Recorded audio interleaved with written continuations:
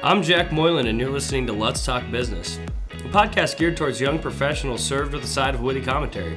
At Let's, we rally around the mantra Make Light, meaning be lighthearted, illuminate solutions, and create energy.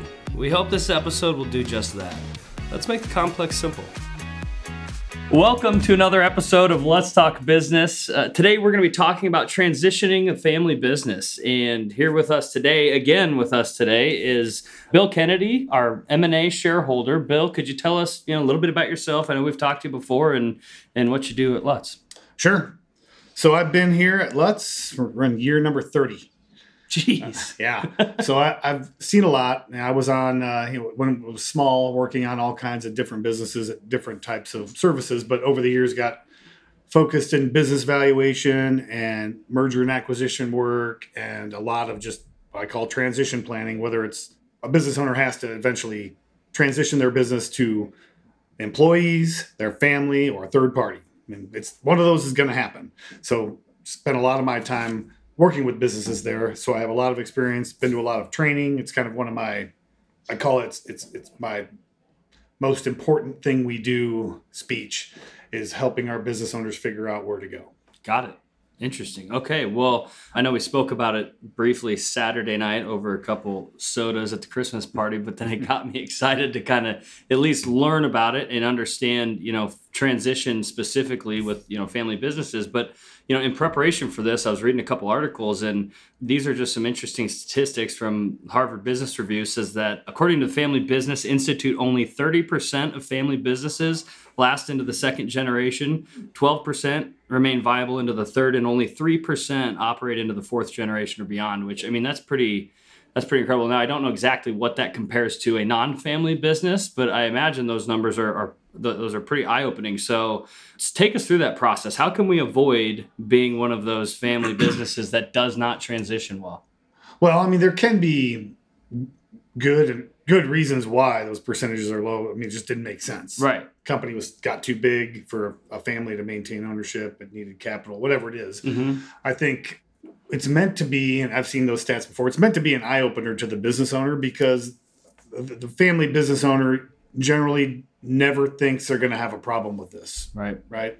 Oh, I've got my kids. They're going to be in the business, or they are in the business. I'm fine. Mm-hmm. And then they kind of back off on actually doing any planning because they think they're fine, but they may not be fine. And then the other thing that happens a lot too is you get a nice sized family business, and let's maybe say it's you and I are the second generation, and we're running it. And maybe we have a sister too. So the three of us are running it, and then we all have kids. And then maybe one of yours is in, and two of mine are in, and three of hers are in. Keeping continuity at that point gets really difficult. What are the ownership percentages? Who's getting paid what? It just gets complex to the point where a lot of times the family will say, let's just be easier if we just sold this. Got it. Well, that makes plenty of sense. But I'm sure there are some things that, can be learned from those, not the ones that had to sell because it just made sense, but also ones that just fail, I guess, in essence. So what are some of those things that, you've seen over time that people should, spend more time working on so that they can avoid being one of those family businesses? Well, I would say there's a lot of different reasons why it can fail. I'm calling it a transition from one generation to the next. Right. I would say one of the more common reasons would be the transferring generation is unable to let go. Okay. Right. They stick around. They still make all the decisions, even though they might call the daughter or son or whoever, right. President. They're not. They just kind of stay in there, and eventually it just causes problems, kind of meltdowns. Sure. So that's a pretty common one. Sometimes that transition, especially if it's a growing business that needs a lot of ingenuity and things like that to keep going, keep growing. A lot of times that next generation doesn't have the skill set, and the parents don't understand it or acknowledge that or believe it or however you want to call it. Sure. Right? They just don't understand that they don't. Their kids can't do this. Right. So that can cause problems. Right. Financially, I see a lot, especially with the smaller businesses, where the amount of money the transferring generation wants hamstrings the business to where it can't grow, and the next generation really can't make any money, and the parents are basically still taking all the money. Got it. Right? Those are very common things that Right. you have to kind of get in front of. Basically the parents will think it's the easy button. So I got my kids in there. And it's actually, I would say, of the three we talked about, transitioning to family, employees, or a third party, family is by far the hardest. Got it. And it requires the most amount of planning and time spent making sure you don't screw it up. Sure. Okay, well, let's talk about that process a little bit. Say you're someone, let's put ourselves in the shoe of someone that's trying to transition their business down to their family. What are some of the first couple of things that they should think about doing when starting this process? Well, I mean, again, it always depends on what age level the kids are, how long they've worked in the business. But, it's an honest assessment of talent, right? Making sure that works. That's more on the ability of the next generation to run the business. Whether it's family or otherwise, I see a lot of times where the older generation doesn't really do a very good job of planning their retirement, their post-business ownership finances. So getting that done before you really start any of this other stuff is important. So you really know where you're at, what kind of money you need from the sale of your business, because even if you're giving it to your kid, you're probably still taking some form of compensation out of that business over time. It's pretty rare where it's a literal, hand over the keys for nothing. Getting all those things in order. That's why I say it kind of takes a long time. There's a lot of different areas that need to be covered. If there's multiple children in the business, if you're down to generation 3 and there's different children from generation 2 in there, you got to address what makes sense. When does it make sense for a generation 3 kid who's in the business to be able to be an owner? Right. Do they pay for it? Are they given it? They earn it? I mean, there's a lot of things you have to think about. Yeah, those are a lot of things. I imagine that would be a good time as any to get a third party involved. Well, I think that's a good point, because it's pretty hard to do this without a third party involved, because sometimes uncomfortable topics have to be discussed, and the family member doesn't want to be the one to bring it up. Right. So I get to do that. Right. Yeah. So that's something that I've always found super interesting, and just kind of as an aside, but this is a very similar conversation to the one that we had with Lisa Strutzel about transitioning family wealth. Right. I mean, similar in concept to where it's, hey, you got to sit down, identify your values, identify what it is that kind of is your guiding light in terms of what you want to accomplish as a family. And then you've got to be able to sit down and call out each other's BS. Right. Yeah. And so how often in these processes and these conversations do you find yourself kind of being a therapist in a sense? Very often. Very often. I mean, there's right now these things last a long time. So I've got a business that is a client that I'm helping with now a third party transition, but they had a son 3 different times came into the business to take it over and run it. Wow. 3 different times it failed because they didn't really do any planning. They just kind of on a whim say, well, it's time, let's try it again. Right. Really think about how it was going to work and go over why and value of the company, how are the finances going to work, who's going to make the decisions, all that stuff. Right. So that failed 3 times. I've got a situation where I've got a father-son business where they have agreed to and think it's the best for all to sell it to a third party. Sure. We're going through that. Then I've got a bigger one with like that Gen 2 to Gen 3 situation going on where we're sitting down and going through all these hard questions and how to handle this, and just spending the time to do it right. Well, before anybody's too old or gets sick or somebody dies, right? Right. So it's pretty interesting to see how different people handle it. But I can just assure everybody who listens to this that if you have a family business and you want to keep it in the family, and even if you don't have kids working there yet, it's time to talk about it. Sure. Because I would say one of the things that should be done is, this is the plan, right? It's great to keep, if you have got a successful family business, there's nothing better in the business world than that, if you ask me. Sure. I love them. I think they're incredible. I think I'm jealous of everybody who has a good one, right? But don't just assume you're going to be able to keep it in the family. That is your goal, and that should be discussed with everybody that this is the goal. But if it's not working out or whatever the reason, we have a plan B and a plan C. Right? And this is what they are. Be transparent, and just the ownership generation, the one that owns it, needs to be in charge and explain this is it and this is why, and then let the kids come up through the business and see if they can properly handle the reins. Mm-hmm.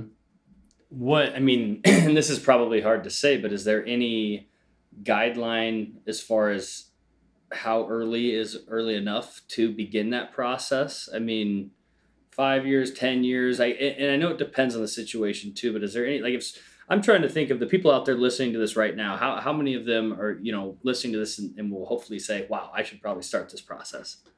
I'd say even if I'm a business owner in my 30s with little kids, you're not going to spend a ton of time and money right now, but you should have conversations about it. This, if that's your goal, you want your 3-year-old to eventually go to college, 20 years from now come in and, and work here. Right. Okay, well, that's good, but you may not get there. So you still need to kind of plan for those other 2 potential outs, right? Mm-hmm. Don't just lay all your eggs in one basket, or whatever the phrase you want to use. The whole idea of transition planning, it's less urgent, obviously, when you're in your 30s or younger, but it becomes more urgent as time goes on. But having those discussions with somebody like me, again, isn't a big, expensive project. Right. It's just kind of getting a little education and a better understanding of how things work and what you maybe could do to set yourself up better for what your ultimate goal is. Sure. Yeah. I imagine it sounds like it's so bizarre to me how many of these conversations sound similar, because even when we were talking about like estate planning or setting up a will or a trust, those are conversations that, to your point, you can start in your 30s with little kids and then just make minor changes to it as stuff goes on. Think of it as it's a living the business transition plan is a living document. It will change, most likely. That document, your plan, will change. Right. Expect it to. So don't wait till you have a gun to your head and you have to make a decision, right? Be prepared and have, like you said, 1, 2, maybe 3 options. Yeah. If your 3-year-old doesn't turn out to be the superstar president that you want him to be of your company. Exactly. Okay, well, let's go back a little bit in the process. So you said, you mentioned figuring out how much income, what you want to make after retirement, right? What you need to support your lifestyle. Ultimately, that's it, right? We just want to make sure that we can support the lifestyle we've become accustomed to. Or what lifestyle changes do I need to make? Sure. If I really want to be done, right? Right, yeah. So assume that we've gone through that process and I feel like I know what I need to make, at least, and I'm ready to, and again, we're making a lot of assumptions, but assume I've got someone in the family that's ready to take over, take the reins and kind of run the business. What next? You mentioned talent assessments and kind of assessing your internal team. What are the next steps there? Well, there's a lot of different, for that particular assessing talents, there's different resources for that. Sure. Once you know you have, you're okay as far as your management team and your whoever you put in charge, whatever kid you've got in charge, you're okay there. Before you get to that point, you're probably working on, okay, well, the company's worth X, right?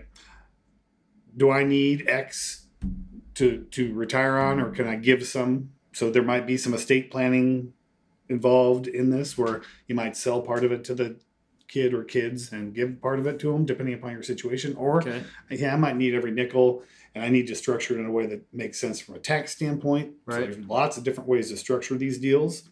There's lots of we can walk us through a couple of them. Are there a couple that could maybe take care of most of the situations, or is it not even that everything's simple? Different. Depends on what type of entity it is. There's so many different factors. That's 3 separate podcasts on their own. Got it. Okay. But that's why the planning's so important, because I don't know everything.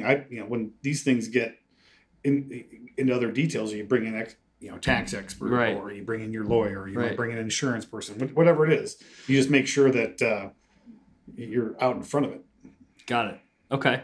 We'll assume that we've decided on what the selling part of it and gifting part of it. When would you gift part of it? When would you decide? Is that more tax beneficial or not? Well, that's probably more of an actual gift, meaning I don't need all this money. I don't want to make my kid pay that much. Right. Make it easier on the company, easier for the company to survive if there's a little bit of a downturn. Right. They're not maxing out payments to me because I don't need it. Right. That doesn't happen that often. Sure. Dang it! I thought that maybe there was some uncle somewhere who was going to gift me a company. It can happen, right? Not typically. But usually the best part for the family there is you can sometimes keep the bank out of the deal by having just being financed within the family. Yeah, right. You can play the bank as the owner, as the exiting party, right? Yeah, but that brings up a topic of one of the things that gets overlooked a little bit by business owners when they're thinking about this transition, right? Let's say they're in their 60s and their kids in their 30s and they're great, right? Mm-hmm. But kids in their 30s generally don't have a lot of money or a nice balance sheet. Right. The parent in their 60s does. Parent wants to sell and be done, get the monkey off the back, get the bank off their back, all the risk off their back. But the company needs a line of credit. It needs a personal guarantee with the bank. Well, the parents can't get off that. Right. Even if the kids are totally qualified to run the business, they're not qualified to take over the responsibilities with the bank. Right. So some of that can sometimes cause problems. That sometimes is why the family transition goes down a different path. It goes to a third-party sale because financially it doesn't work. Regardless if you've got the right person, if they make sense, they know the business. It's not, they just financially can't take on that burden. You can sometimes you'll see that turn into like a leveraged buyout, meaning the parents have get most of their money from a sale to a third party. Right. The kid still retains some ownership in running the business. Got it. But they don't have 100% control anymore. Got it. Interesting. There are a lot of different roads that can go down. Which is why the planning is so important. Yeah. There's a lot to soak in. So you're telling me that there's more to your job than just an hour conversation with me? Probably. So and every situation is different, right? So it's what's so interesting about it to me, but it's also like for us at Lutz, usually almost all circumstances, the most valuable asset that our client has is the business, right? So taking time and paying attention to how it's going to be handled. That's why I preach that it's our number one job. So in my mind, I would think that, it would take years and years and years of working with someone to become trusted and build enough goodwill to help advise them through this process. That's probably not always the case. You've probably got people that come to us because they know that we offer this as a service. And your first experience with them is understanding their business to a point where you can then advise on the exit planning strategy. That's got to be kind of a different experience. Is. I mean, a bigger company takes a longer time for somebody like me to get to know, get to the point where you're able to give advice or you feel comfortable giving advice. Right. A smaller business, that's usually a lot of the same issues come up, and it's not always the same, but you've run into it before. It's pretty easy to address it and kind of steer them towards a path once you hear what the business owner's goals are. Right. I would say most CPAs are qualified to do this if they'd spend the time to learn a little bit more about it. Sure. Right. It's perfect for a CPA. Right. It's the perfect type of consulting. Right. Yeah, absolutely. I imagine it is. If someone were interested in trying to figure out how to, get into this in terms of as a profession or as a skill set, where would you recommend they go? There's 2 organizations that offer training that I know of. There's probably more. Right. 2 that are kind of more well-known that offer training and certification. There's the Exit Planning Institute, which is the one that I went to for the Certified Exit Planning Advisor certification. And there's the business, I think it's called BEA. I've lost it right now, but they do kind of the same thing and they have a different credential, but pretty similar as far as what they're teaching and how they go about it. Got it. BEA, I think it's called. But most of these, I think either one of those organizations you don't have to be a CPA. You don't have to be an attorney. Right. You just have to have a appetite for this stuff. So usually, like the people that were in the class that I was in there were a few lawyers, there were some insurance people, some financial advisors. I believe I was actually the only CPA. Really? The class of like 30 some people when I went through it. Really? Yeah. Interesting. I was gonna say, I imagine right now is a good time for this because you look at. I think it's pretty interesting to look at kind of just the generational changes. Right. I mean, we've got it feels like there's a lot of people that are in that, 55 to 65, 70, the baby boomer generation. Yeah. That is aging out of business. That is very true. I mean, that part of that training, they'll bludgeon you with those statistics. Right. And that's why this is such a good field, is because there's so many businesses that are going to change hands. Right. They're going to change hands, and again, it's either going to be, well, there is a fourth option. There's the third party sale, there's the employees, there's the family, and then there's, I'm out of business. Right. Yeah. I shut her down. Go away. Yeah. Yeah. So avoiding the shutter down, so the business owner can get something out of it. There's a lot of opportunity there. Interesting. Cool. Any other advice on the topic, or any other pieces of information you want to leave the listeners with regarding, transitioning businesses and as exit planning? I think it's deal with it. Mm-hmm. That's the comment would be, get in front of it, deal with it. I know it's uncomfortable sometimes. The longer you go not dealing with it, the harder it's going to get. Sure. Right. Yeah. Then you're there stuck trying to figure out what to do. Yeah. Cool. Well, thanks, Bill. Appreciate your time today. Jack. Yeah, you bet. You've reached the end of another episode of Let's Talk Business. Be sure to subscribe, rate, and review our podcast on your podcast app, Spotify, or iTunes. Thanks for listening, and don't forget to make light.